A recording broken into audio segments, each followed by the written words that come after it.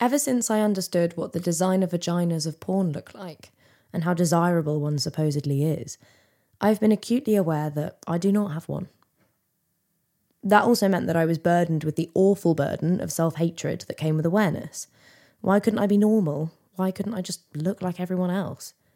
As a teenager, I heard awful things come out of the mouths of young men, especially those who had no real clue what they were talking about, regarding ugly, unattractive vaginas.